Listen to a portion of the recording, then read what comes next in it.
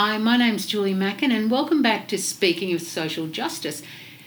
Election's been called. You're all fully aware of what's happening. It's a complete disaster so far, depending on what side you're on.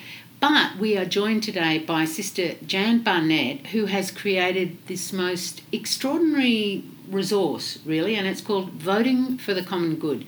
Welcome, Jan, and can you tell us what is Voting for the Common Good and what is the resource? Well, I'd like to correct you first of all because it's not my own initiative. It's the initiative for the common good by a group concerned for the common good.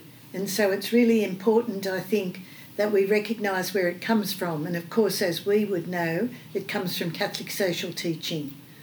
But I also argue that it's not just Catholic social teaching. I argue that it's founded in the Gospels. Right. So before we go any further, what it is 12 briefing documents covering a range of really critical human rights issues that are happening in Australia today. Do you want to just list what some of those documents are? Well, we've seen some of them named already in the discussion and debates that have been going on, so around aged care, around the environment, around the huge gap between wealth and poverty in Australia, the difficulties around job seeker and job keeper, issues around young people, issues around women, issues around where we're going as a nation in terms of integrity and in terms of all those issues that are challenging us to go beyond the emphasis in COVID, which was focusing on us as individuals, to encouraging us to recognise that we will only grow together if we grow as a community. Right. And of course the other issues really there at the moment which are really salient is the question of war and in particular Australia's contribution to the war machine, which I suspect a lot of Australians don't realise we play a really critical role in exporting lethal weaponry to regimes like Saudi Arabia and other human rights abusers. So they're really extraordinary documents, really. Can I just go back briefly? You talked about Catholic social justice. What is the difference between Catholic social justice and Christian social justice? Or is there not one? I think in the finer detail we might disagree, but I've noticed that a number of groups have prepared papers for the election, and so the National Council of Churches, Vincent de Paul, well, they're Catholic, but a number of different religious groups. And there has been some debate about the issue of religious freedom, I've noticed the last few days. And as somebody said in a letter to the Herald this week, it's people who are professing to be Christian are a small group of isolated individuals, really, who are not really concerned for the common good or for what is for the good of the whole community. And that's what I think these documents are trying to say and say strongly. The other thing, like having a look at the 12 of them, the other thing that strikes me is all 12 of them go to the question of our collective good, of what is good for most of us, what is good particularly for those of us who are vulnerable, rather than that very individualistic kind of approach to, I guess a lot of people, if you thought about the Christian churches in election campaigns recently, you'd be thinking about, same-sex marriage and euthanasia and religious freedom and stuff like that. None of those are actually in these documents. No, they're not. But I think because we're based in the gospel, what we've tried to do is pick up those issues which pick up what Jesus was on about. What was Jesus on about? Talk about that. Well, if you look at Luke 4, he says, "The Spirit of God is upon me. I've been sent to bring good news to the poor. I've been sent to free captives, to free the oppressed, to bring new sight to the blind." So that's what he said at the beginning.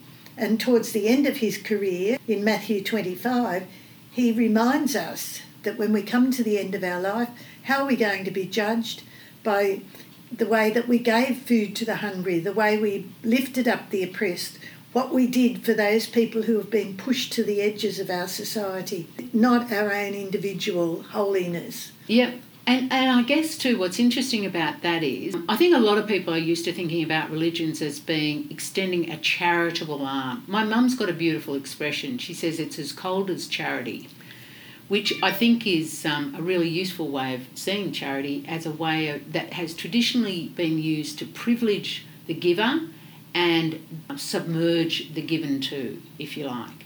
Whereas what Jesus was talking about was he didn't just say that, he actually did that. He was in relationship with the last, the lost and the least. They were his mates.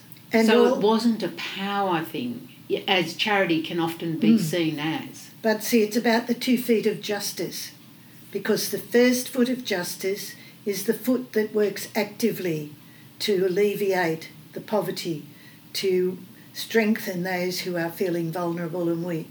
But the other foot of justice is a recognition that unless we change the structures, then there is no way that those situations are going to improve. And so the first foot of justice is feet on the ground, helping others. The second foot of justice is around advocacy to change the structures, because until we change the structures, those other things will just continue and probably get worse. Before we finish, a number of people have looked at these documents and said how marvellous they are. They've also looked at the beautiful video that goes along with it and said, what a brilliant talent the people in that are. I'm in that. But they have also said, so, okay, we've read all of this, so who do we vote for? What's your answer to that? I think if we look really carefully at people's history and what they are saying they're going to do, I think this document shows us very clearly where we should be going.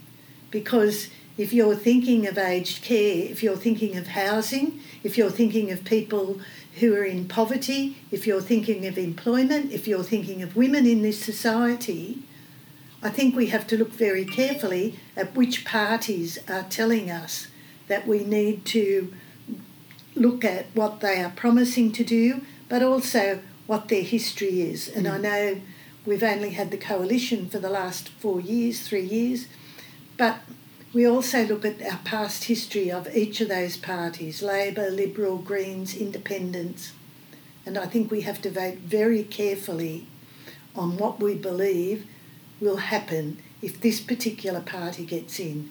Will there be any change? Will there be an improvement? And are people honest in what they are saying they will do? Yeah. I think that is critical. I think integrity is at the heart of it. And we have to look at integrity and the integrity of people and not just look at the two leaders. Like, I'm devastated by the way our elections have become presidential. We have to look at the team and the policies, not just the person who stands up there and the journalists who try to get them in a gotcha moment. Yeah. Well, I mean, the onus is on us, the electorate, isn't it? I mean, we always get the leaders we deserve. Yes. So let's hope we get some decent leadership. And the emphasis in this kit prior to the election is on the voters, asking voters to consider very, very carefully all those issues we're naming. But after the election, I think we have an added responsibility to visit the people who are elected and really speak strongly about the way we've voted for the common good, but also demanding that they act according to the common good and with integrity. Thanks very much, Jan. Let's see how this election rolls out in the end. Scary. We keep hoping, we keep praying.